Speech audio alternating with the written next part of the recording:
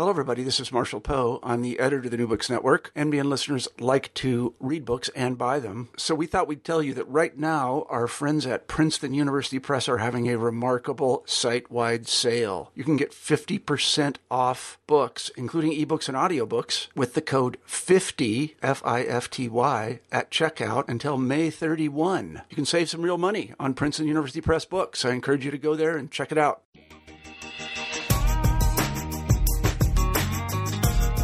Hello, everybody, and welcome back to the New Books Network. I'm Marshall Poe, the editor-in-chief of the network, and each week we scour the internet looking for interesting books. This week, I'm very pleased to say we have Sarah Richardson on the show, and we'll be talking about her book, Sex Itself, The Search for Male and Female in the Human Genome. Could you begin the interview by telling us a little bit about yourself? Yes. I'm an assistant professor at Harvard, jointly appointed in the History of Science department and in the program on studies of women, gender, and sexuality. And I am an interdisciplinary scholar who is a historian and philosopher of science and also a gender studies scholar who is interested in gender and race in the history of the molecular biosciences, the 20th and 21st century life sciences, and also broadly in the social dimensions of scientific knowledge. Well, that's a good, thank you. That's an excellent introduction. My next question, because I told you what it was going to be, and that is, why did you write this book? I should also add that, if you wanted to write about something controversial, this is what you would pick. Personally, I would have stayed away from it, but I just want to, you're brave. Why did you write this book? Well, I am writing as part of a tradition of feminist analysis of science, and I have thought of myself as someone who likes to put her finger in a socket. I have also written about race and IQ and other hot-button topics, but I think these are really important topics and spaces where those of us trained in the history and philosophy of science can offer clarity and context to areas of scientific research that circulate into popular culture and have a huge impact on the way that we think about human nature, human difference, and even our daily interactions between the genders. So my interest at the core was in the gender dimensions of scientific knowledge, and in 2005, I came across press coverage of the sequencing of the human X chromosome. And as I read through these materials, I saw the ways in which, not surprisingly, our narratives from society about the nature of maleness and femaleness were being used to structure and interpret these new findings. And I thought, gosh, has there been a history of genetic and genomic theories of sex differences? Here we have 100 years of research and this really transformative new understanding of sex rooted in the very vivid binary of the X and Y chromosomes. And seeing that we didn't have that and that there was just ample rich material, I began to pursue a history of human sex chromosome research. Sarah, let's begin by getting the science down. Explain to us what a chromosome is and why it is the case that males and females have a different chromosome. I guess that's the right way to put it. And then I also want you to explain, if you can, how we become male and female. Is that too much? Let's give it a shot. Okay. So back to high school biology. Mm-hmm. In humans, we have 23 pairs of chromosomes. The pairs, each one of each pair comes from our mother and our father. And the chromosomes are divided into two kinds of chromosomes, the autosomes and the sex chromosomes. We have 22 pairs of autosomes, numbered 1 to 22, so known as, for example, chromosomes 13. And each one of those chromosomes represents a long strand of DNA tightly coiled into a little package. And it has a distinctive structure. And during the process of zygote formation, when you were first conceived, one chromosome 13 from your mother and one chromosome 13 from your father paired together, recombined, pairing up structurally and exchanging genetic material, and all of your 22 autosomes did this to produce the uniqueness that is you. When we sequenced the human genome, beginning around the early 1990s, we organized the sequencing of the human genome into chromosome-based consortiums, because this is how important chromosomes are to the way we organize the genome. We would have teams who were focused just on one chromosome, and who would be involved over the course of a decade or more in unraveling the very specific structure and DNA sequence of that chromosome. Now, what about the sex chromosomes? This is where there is a structural difference between the male genome and the female genome. A woman will receive an X chromosome from her father and an X chromosome from her mother. So females are double X. But a man will receive an X chromosome from his mother, but a Y chromosome from his father. So we refer to females as XX and males as XY. So that's the basic picture for humans, and all mammals have sex chromosome determining systems, but different numbers and arrangements of chromosomes. So mice have sex chromosomes, chimpanzees have sex chromosomes, but different numbers of chromosomes altogether. So that's a review of the idea of chromosomes. And now sex. I guess I should start by saying that doctors and biologists understand sex as a layered concept. So there are different levels at which we can describe and understand sex and gender. So yes, there's the chromosomal signature, XX and XY, but there's also the gonadal signature, whether you have ovaries or testes.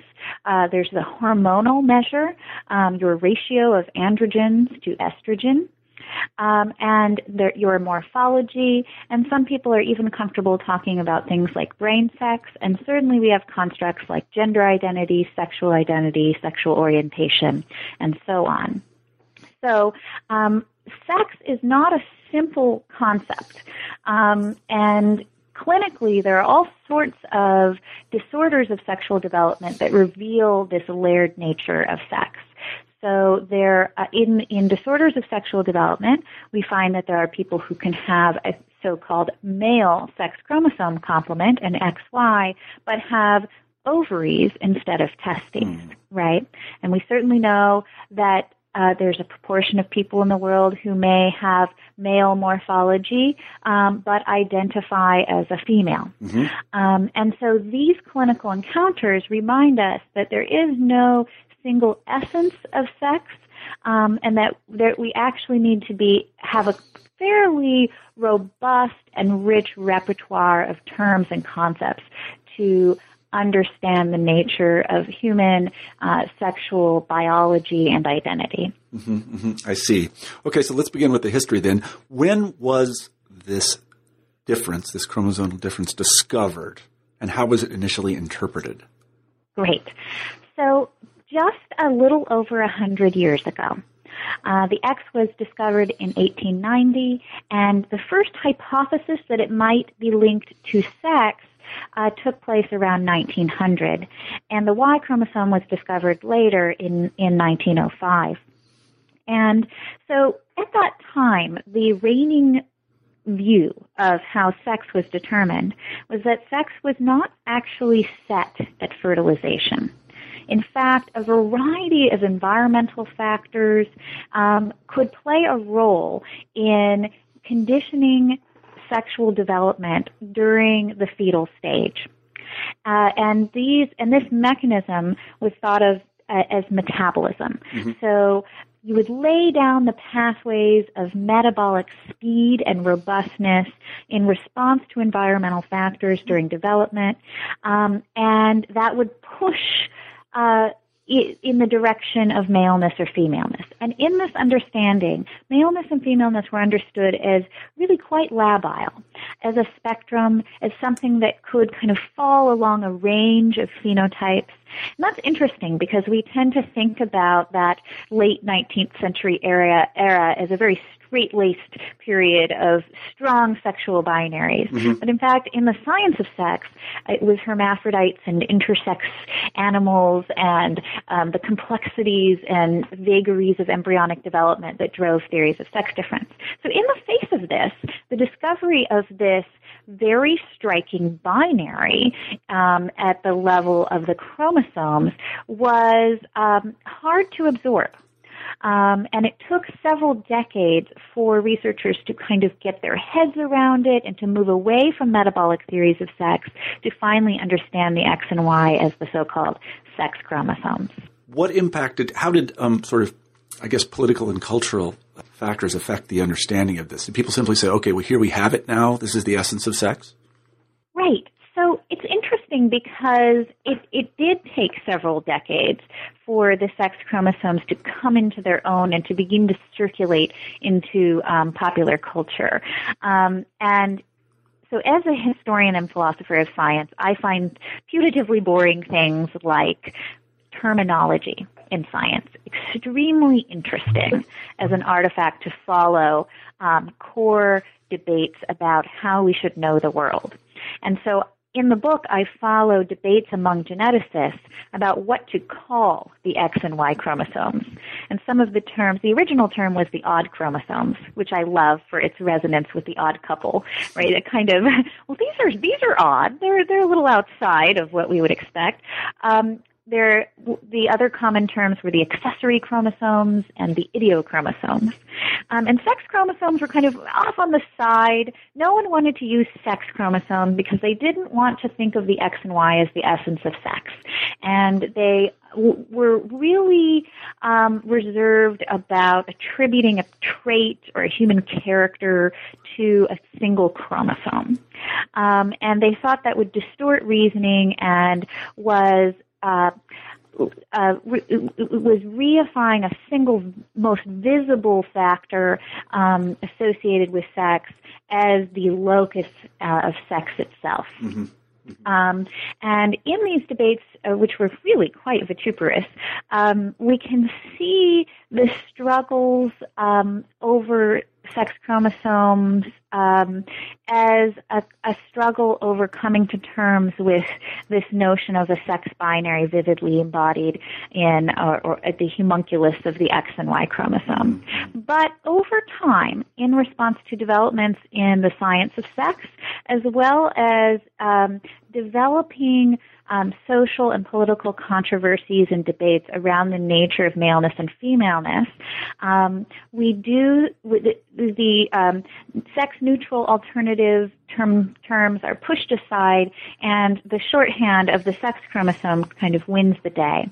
And as that happens, we see the X and Y begin to enter political discourse about the nature of maleness and femaleness, questions about female or male inferiority or superiority intellectually and otherwise, ways of explaining the prospects for feminist struggles to change the sexual order. And so that is the moment with the arrival at the term sex chromosome, the kind of sexing of these objects of biological knowledge and investigation, that the translatability of these concepts for popular consumption becomes especially powerful. Mm-hmm. Well, I wanted to go on actually chronologically and also scientifically, because one of the things that was discovered, sex-linked traits. Yes. So how are these interpreted? How are they discovered and interpreted? Right. So it turns out that the sex chromosomes were very central to many of the key developments of 20th century genetics. They're very much carved into the core conceptual backbone of classical and molecular genetics. So some of your listeners might be familiar with the American geneticist Thomas Hunt Morgan, who famously at Columbia University in his fly labs discovered the phenomenon of sex linkage of traits. That is, he discovered traits that appeared in males, but did not appear in their female, or their mothers. Let me give an example folks might be familiar with is hemophilia, right, in royal families. Yeah. Skips a generation, appears only in males, and the only mechanism that could explain that is X linkage. In other words, it's carried on the X chromosome and uniquely exposed only in males because there isn't a second X chromosome to compensate for the genetic error. And what sex linkage did intellectually, we're talking about the 1910s and 1920s here, is it was the first mechanism that allowed the location of specific traits to specific chromosomes, thereby affirming the theory of chromosomal inheritance. So the idea that, yes, the chromosomes are the locus of the genetic information and that there are specific and discrete traits that are located on each chromosome reliably in particular locations. And then if you could look at sex-linked traits, you could look at traits linked to sex and begin to understand something about the nature of inheritance as mediated by the chromosomes. Let's talk about another discovery. I guess it was a discovery. That is hormones. Sex hormones. I don't know exactly what they were called. The terminology is important. How did those play into the debate? Yes. So as I just mentioned, it's interesting because the X and Y chromosomes were not primarily discovered in the context of a race to understand the biology of sex. Rather, they were discovered by cytogeneticists who were studying the nature of heredity and chromosomes and cell biology. They were looking at insects and all of that. Meanwhile, in another context entirely, the science of sex was really exploding at the turn of the 20th century. There was a new interest in agricultural control of sex and breeding. There was interest in birth control. And there were new chemical techniques that allowed the isolation and synthesis of a new thing called internal secretions. And as this heady moment of interest in sex and its changeability, the preservation of masculinity in the face of the rise of feminism, and so on and so forth, came to a head, sex hormones entered pharmaceutical science, became hot topics of social investment, government research investment, in the case of an interest in birth control and agricultural breeding. And so there's this whole other arena where this parallel construct to the sex chromosome, the notion of the sex hormone, was taking shape. And this was a kind of magnetic field that began to draw research on the genetics of sex into the mainstream of sexual science.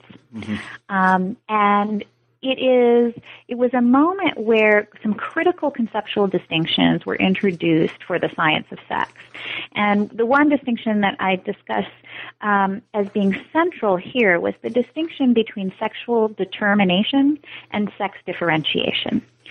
Intellectually, the problem of sex prior to the 1920s or so was understood as encompassing everything from sexually transmitted diseases to the problems of women's liberation and gynecological problems and sex determination. So a whole lumping together of the problem of sex. But with the rise of sex hormones, a sophisticated scientific vocabulary came into place that distinguished how sex is initially determined, how the switch is flipped, so to say, from later sexual differentiation and development. And it was a kind of division of labor. The sex chromosomes flipped the switch, and the sex hormones would be the developmental and life course mediators of secondary sexual traits. Isn't that sort of what we think today? You know, it should have been what you learned in high school biology, right? I don't remember. Absolutely, right? So this idea that, and this sustained for much of the 20th century, that the sex hormones are where it's at, for the science of sex. Yeah. And the genes, play a very limited role, but the hormones are the primary, are the chemistry of sex. Yeah, and they're also the therapeutic tool for people who are transitioning. Absolutely. And I know some of these people, so that's why hormones are me like, well, that really what does it? Right. Clearly that's what does it. So, all right, let's talk a little bit about something I always am a little bit confused by this. And this is people with the extra chromosome, and it's XYY and then XXY. And this was discovered in the 50s, is that right? These sort of. Yes. Right. And a lot was made of that. Right. So now we're entering into a new era. So there was the hormone-dominated era. And then in the 1950s, a couple of things happened. First of all, we got some new techniques in the science. Human chromosomes are pretty skittish and difficult to study, and so it's hard to get the right sample material. But there was a new technique called the buccal smear that allowed the visualization of human chromosomes with high degree of precision and the processing of large amounts of human samples using just things like cheek swabs. And with this new technique, scientists were able to determine for the first time the actual number of human chromosomes. So we're really talking about a baby science until the 1950s with respect to human genetics. So previously it was thought that humans had 48 chromosomes. And the question of whether humans even had a Y chromosome was a matter of dispute.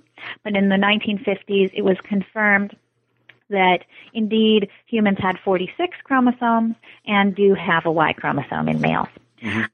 So a breakthrough moment there. But in the process of doing, I said there were two things that happened. The second thing is we had the kind of post-nuclear era where atomic radiation was a huge concern, and massive amounts of funding went into studies to ascertain the mutability of the human genome.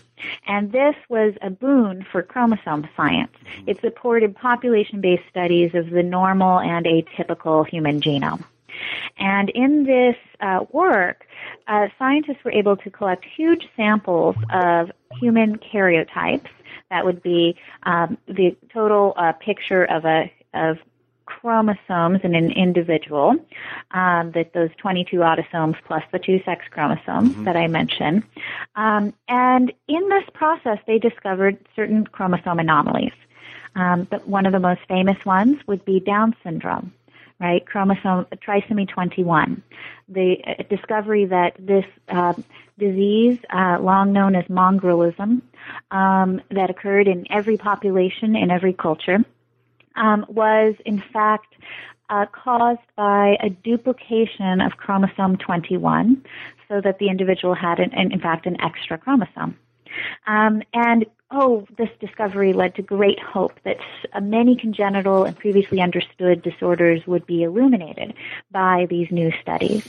One of the other exciting sets of findings that came out of these surveys is that there were a certain population number of people in any population, that is, who had extra sex chromosomes. There were XXX individuals.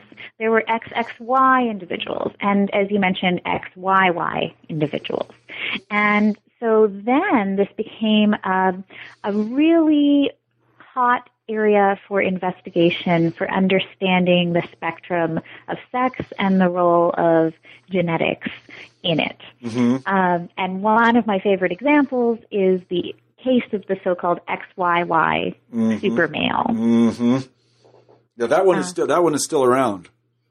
Well, it is. It's again, going back to high school biology. I speak with many people who learn this as a kind of easy to remember example in their high school biology textbooks. Although the idea that having an extra Y chromosome is a medical problem or a syndrome has now been thoroughly debunked. during the 1960s and 1970s, it was asserted that men with an extra Y chromosome had the so-called super male syndrome, that with an extra Y chromosome, they were more aggressive. They were taller, they were stronger, they were more likely to commit crimes. In essence, they were more male. They had an extra dose, so to say, of maleness. Mm-hmm. And this episode is now understood today to be a classic case of bias in genetic science, but also to be a classic case of the excesses of behavioral genetics, where a rush to judgment led to stigmatization of a certain population of individuals. Right. In time, the hypothesis was disproved. It turns out that individuals with an extra Y chromosome are not more aggressive and not more likely to commit crimes, although they are more likely to be a bit taller. Yes. But what's interesting about this was what it tells us about how we use the resources of gender to understand our objects of scientific investigation. It was just assumed that the Y must be the carrier of the traits of maleness, and at the time, aggression was very central to the understanding of masculinity. Yeah. And the idea was that a very kind of crude idea, but it went so far, so interesting, that the Y was this extra dose of maleness or dose of aggression. And so I look at how that resonated with the gender politics of the time and how that reflects a particular way of investing the sex chromosomes with our ideas about masculinity and maleness, and how that indeed played a cognitive role in this, the construction of the hypothesis of the so-called supermale. Yeah. I got to be honest here. I think if you would have, somebody on the street would have asked me if somebody with the XYY signature was likely to be more aggressive, I'm pretty sure I would have said yes. I think I would have said that. But anyway, also, I mean, it's definitely not gone, because I'm a big fan of the Alien franchise. Aliens in that business, Yes. Right? I'm actually just Googled it while you were talking, and Alien 3, made in 1992, has this in it. The double Y chromosome. Right, yeah. Yeah. Yeah, right. Who are extra dangerous. Yeah. Yes. It's very much alive, and there was a television series called XYY Man, and it's just a great example of the circulation of ideas. Well, like I said, I'm pretty well educated, but I got to tell you, I think I would have said, I think I read an article in Scientific American about that. Sure. So, and as one of the original researchers really it's about our conception of maleness, not our conception of double Y, but it's about our conception of the Y itself. So we should expect people with a single Y, i.e. your typical male, to be a little aggressive, right? So it says something about our view of male nature. It certainly does. So let's move on a little bit. And, of course, the holy grail for genetic science is the gene that produces this, just that. Of course, it doesn't work like that, but that's what they were all looking for. And they discovered this. It's called the SRY gene. Is that right? Yes. Yeah, the SRY gene. Tell us about that. Well, another thing that came out of this work in the 1950s was confirmation that there must be a switch for male sex determination on the Y chromosome. Mm-hmm. That is, you could show that in individuals that were double X, so had the female karyotype but also had a Y chromosome, that they would have male gonads and develop as typical male morphs. Mm-hmm. So what that meant is that it was the presence or absence of the Y chromosome that in most cases determined maleness.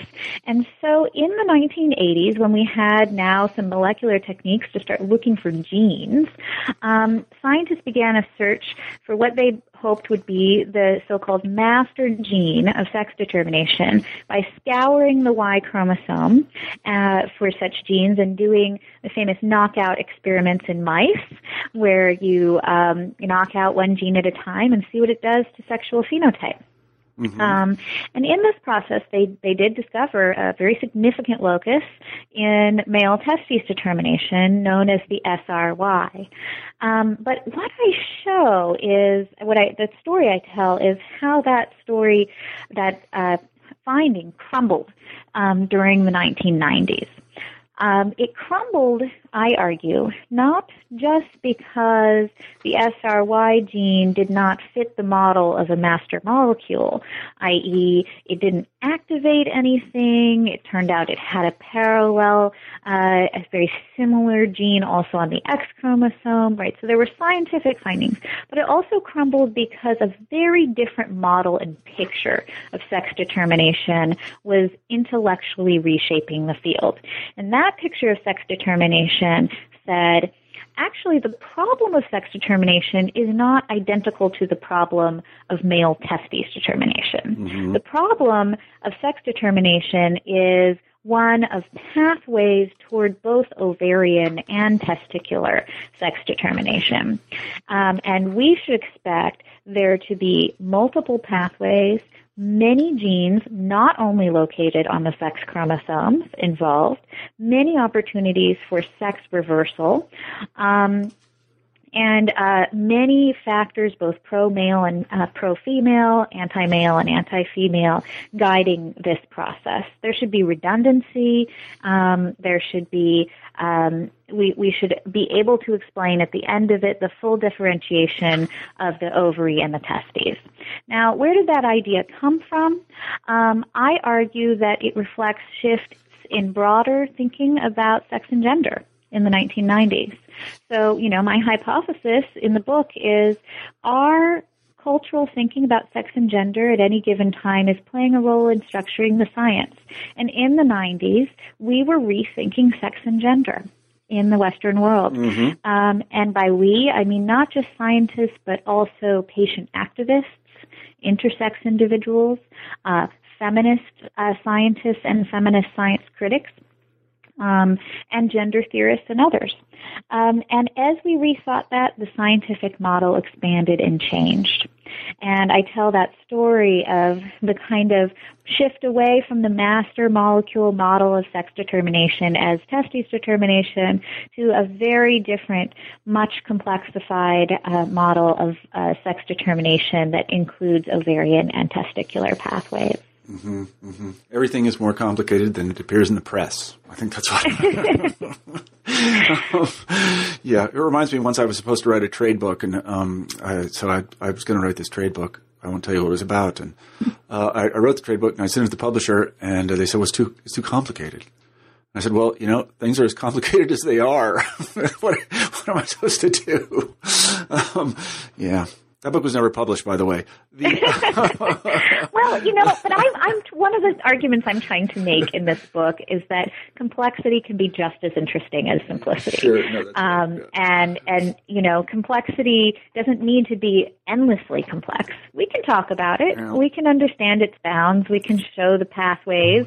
But it can be okay to push things sure. a little bit, and I try to guide the reader through this story. One of the things I use in the book is illustrations and visuals, both from the original science. In this particular chapter, we go from a 1980s model that is literally just a linear arrow going in one direction with a single factor causing sex determination to a recent model from, I think, 2011, with curly cues and arrows going in multiple directions.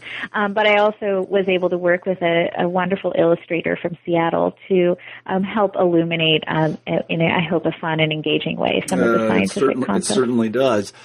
The next topic I want to discuss, which is the next topic in the book, hits kind of close to home because I was actually at the Atlantic Monthly in 2002 when I read the report on Eureka Alert about the Y chromosome and its troubles. Yes. And I remember being very excited by the story. I'm like, our readers have to know about this. So, and then finally in 2010, a little bit late to the game, they did put an article in the magazine, on the cover, in fact, about it. You have some critical things to say about the science here and the way it was reported, so I definitely want to hear this. So the theory that the Y chromosome is degenerating is just ripe for a gender analysis. Oh, yeah.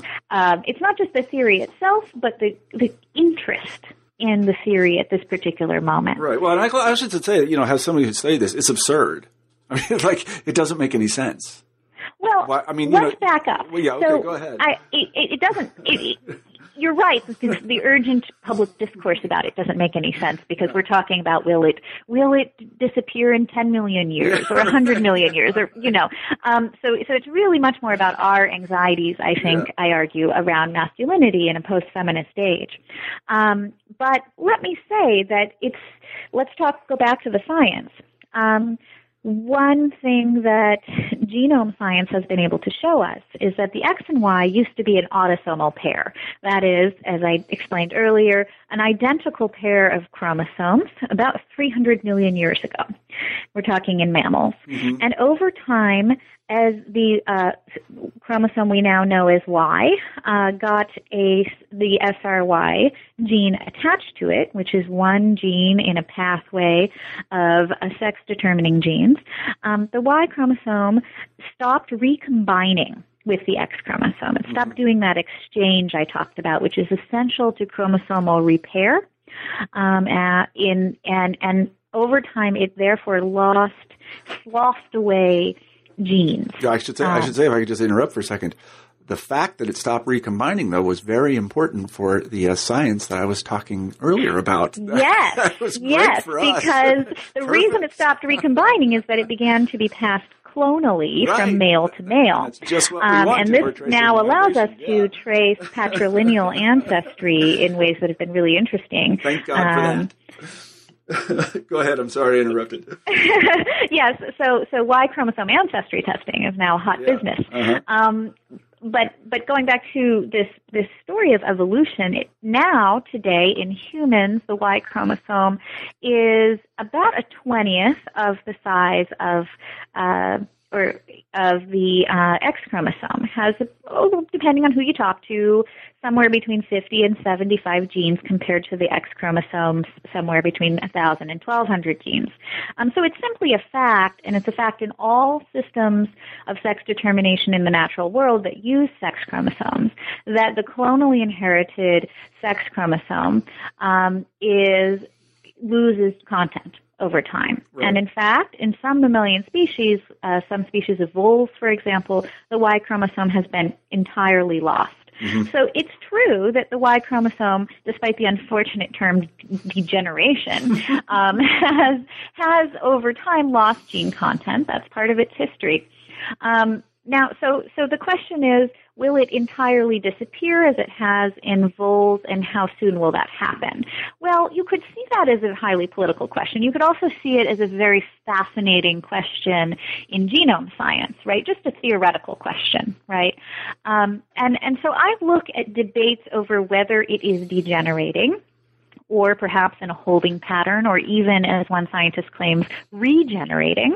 And I look at how the scientists themselves have harnessed certain gendered scripts or narratives to pull together their own theories and ideas. And I look at how they present their ideas to the public within a discourse charged by masculine anxieties in the face of post-feminist changes.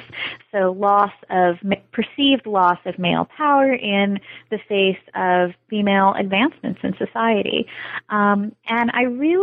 So the interesting thing to me is how this very particular gender politics of our current moment can once again be seen revealed within the debates in the science. And I believe we can do this without dismissing the science as merely political, because my view of science is as a very theory-laden practice in which we're dealing with a set of empirical facts that need to be interpreted with respect to a broader hypothesis that is not fully determined by the evidence.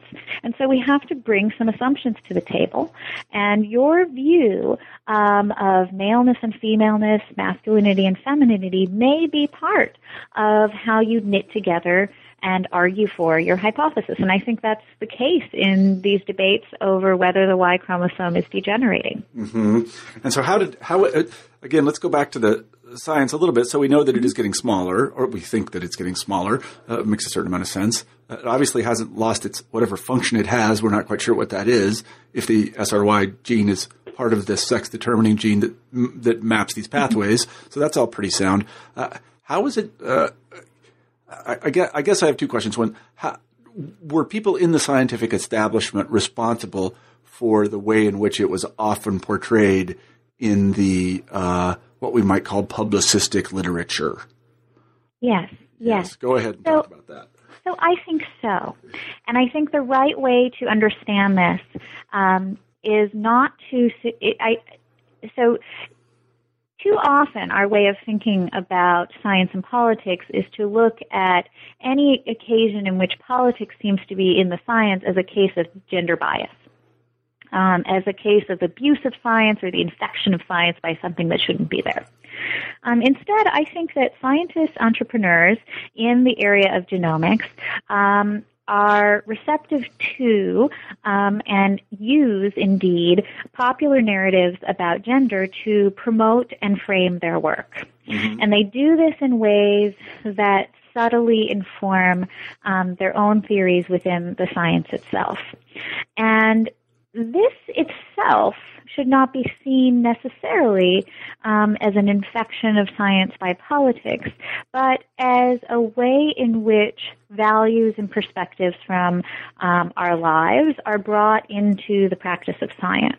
What is interesting about this very charged debate is that there is the popular receptive context, but there's definitely a way in which I profile in particular two scientists who've been prominent advocates of alternate views on the question of Y chromosome degeneration.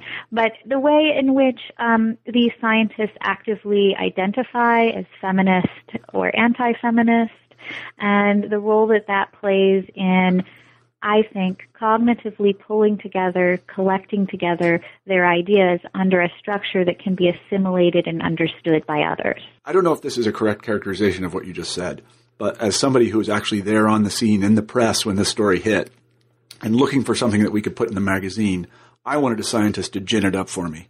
I wanted a scientist to say, yes, the Y chromosome is degenerating, and this is related to the decline of male status in the workplace. Marshall, thank you.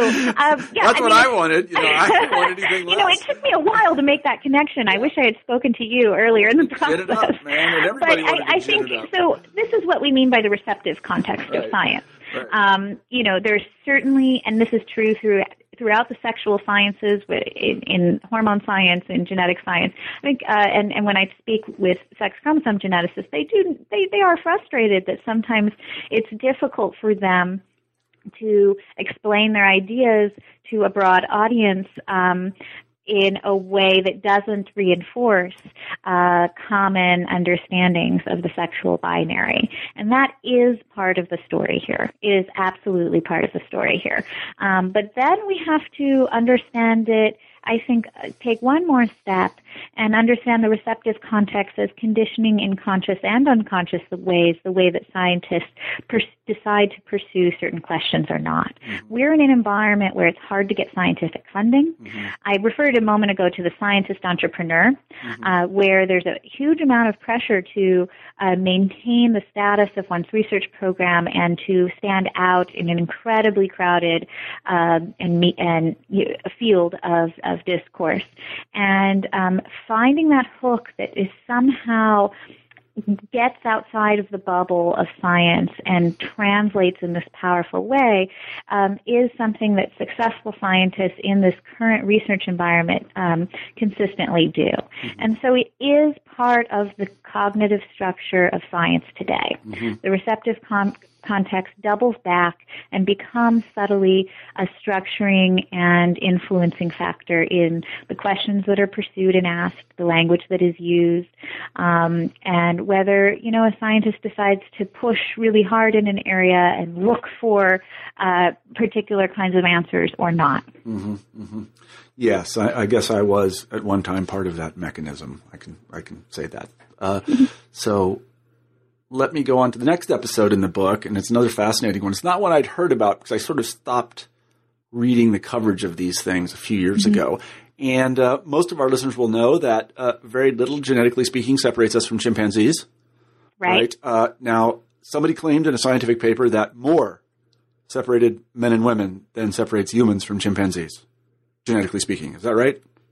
Well, yeah. So as the sequence of the X and Y chromosome came out, now we're talking about the genomic age of sex chromosome research, roughly the last decade or so. Where we're beginning to be able to look even beyond the sex chromosomes to whole genome comparisons between males and females. And while we know that the sequence difference is going to be very small, it would reside in that extra Y chromosome that males have, that has a very small number of genes, mostly involved in testes determination and spermatogenesis, sperm creation, so very male-specific processes. So we know that the sequence difference is not going to be much, but where the differences can be quantified today using whole genome technologies is at the level of gene expression. So the sequence might not vary, but a gene that males and females share might express at different levels, that is, create gene product at different levels in males and females, right? Say in the liver, in the brain, in the heart. And these kinds of whole genome studies of gene expression are prompting a way of thinking about sex, genomic sex, as I call it, genomic thinking about sex, that is very similar to the way we have learned to think about species comparisons.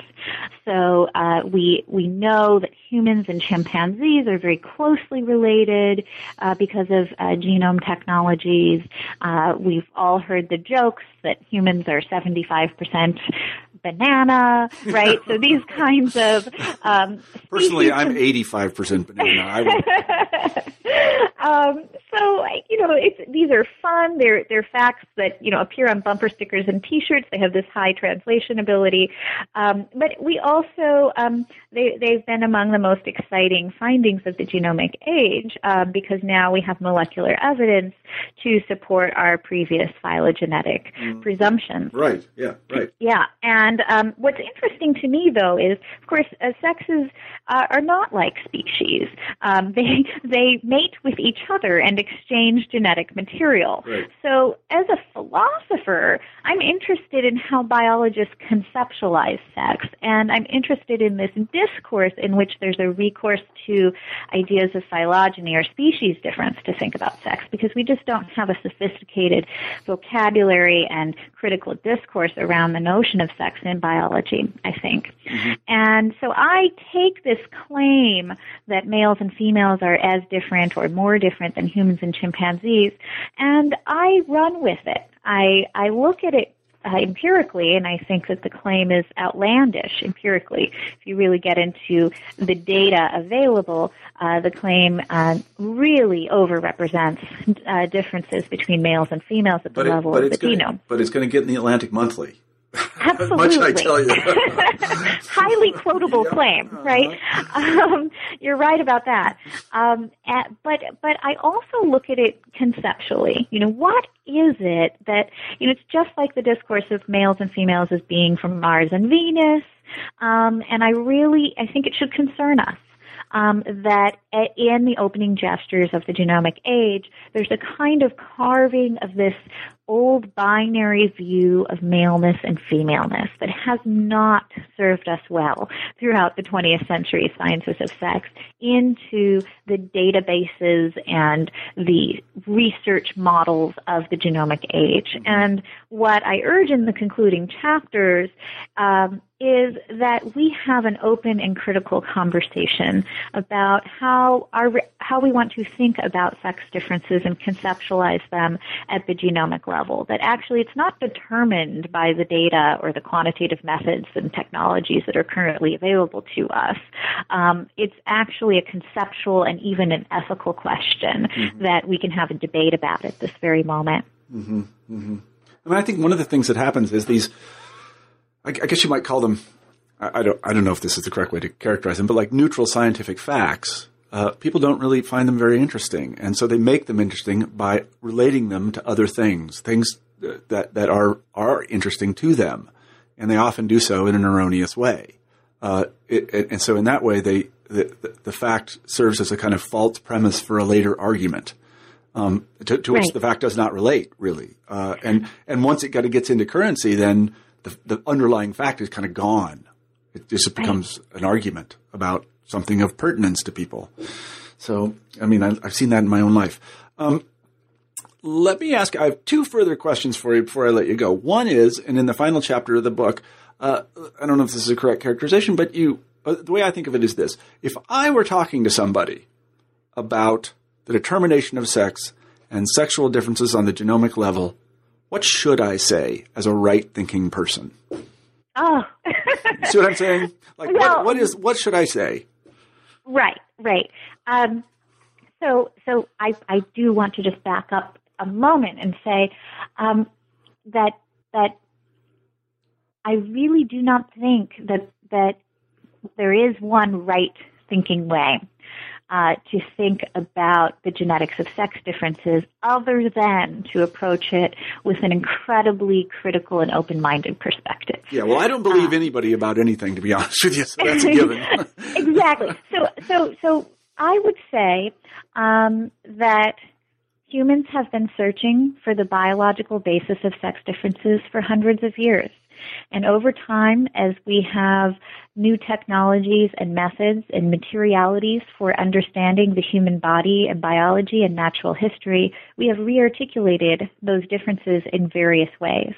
And what's happening now in the genomic age is that we are rearticulating all of our previous understandings and theories of sex differences in the quantitative technologies of genomics. And so the interesting thing is how we will test and carry forward and revise and subtly shift those received ideas as we enter the genomic age.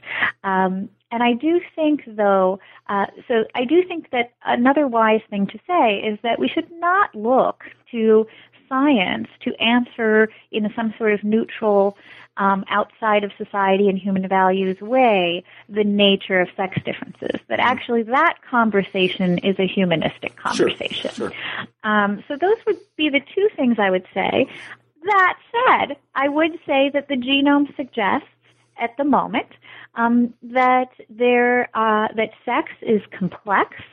That there are many pathways to typical maleness and femaleness, that sex is certainly spectrum-like, and that sex is mediated by genes over the life course in response to all sorts of factors, including reproductive status, weight, nutrition, age, and other environmental factors, and that as we enter an era where we move beyond just sequence to the interaction of the environment with the genome, we will again be recasting our understanding of sex differences. Mm-hmm. I find all that quite convincing, especially the humility. One of the things I like to point out with people will sometimes say, well, science has progressed as far as it can. We know everything we can know. And I'm like, not.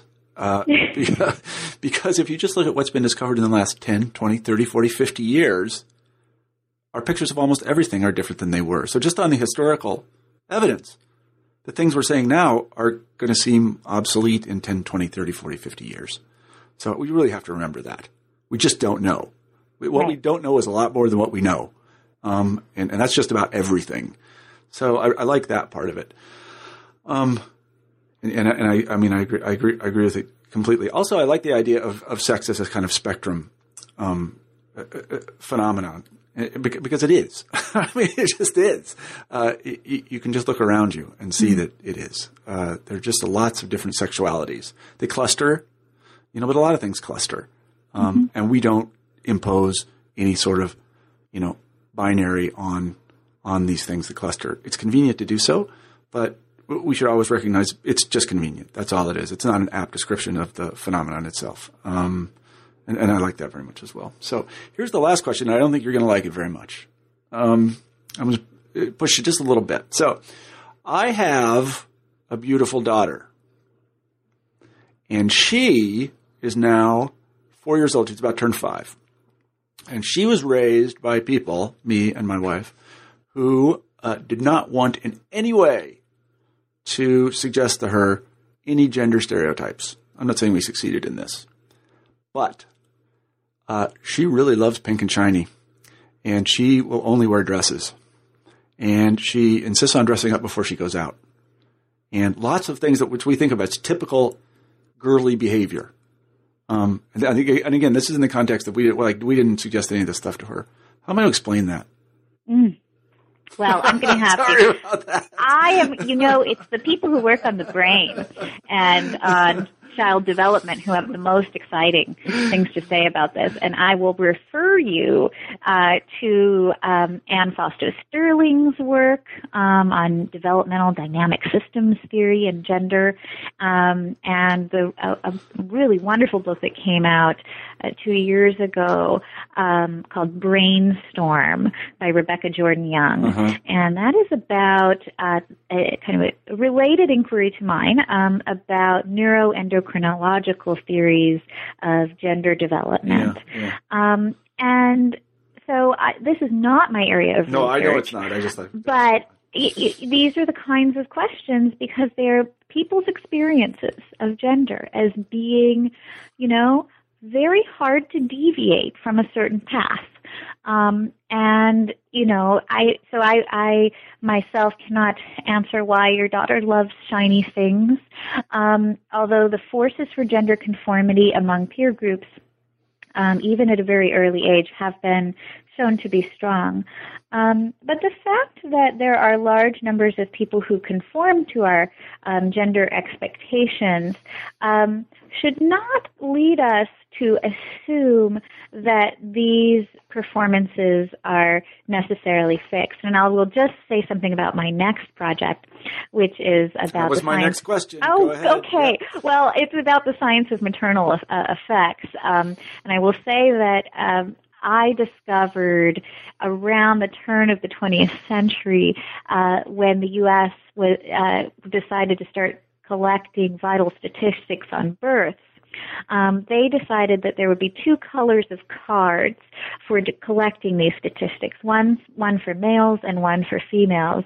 This comes from the Archives for the Children's Health Bureau in Washington, D.C. And what color would the boys' card be? Blue. Yeah, it'd be blue. Pink. Ah! And blue for the girls. So that itself has changed in 100 years. I think the British painted, if I recall correctly, this might just be a ridiculous factoid. I think they painted a battleship pink. Right. You might want to look that up. You really might want to look that up because I have this Yes. vague recollection of them painting a battleship pink, like in Right. World War I. But go ahead. I'm sorry. Well, yes, and so I think the pink thing has there are very different intuitions about pinkness cross culturally and across time, and I think that indicates something that we haven't talked about much in this interview, but about gender, changing conceptions of gender, and this to me is just absolutely fascinating, and the ways in which they again. These social constructs structure the way we think about the world, the way we order things, our very ontology, and our interactions with people, with others. Well, that sounds like a really cool project, and I hope you come on again when you're done. You're going to be done in about, 6 months? Oh, right, just turn them out here. Yeah, you marry that book, and you're going to be married to it for about 10 years. You're going to divorce it. So anyway, I want to say thank you to everybody who listened to this podcast. It's been really entertaining for me. I have to say that, entertaining and enlightening. We've been talking to Sarah Richardson about her book, Sex Itself, The Search for Male and Female in the Human Genome. So thank you for being on the show, Sarah. Thank you. And I'm Marshall Poe, the editor-in-chief of the New Books Network, and I want to thank everybody who listened to this podcast. Take care.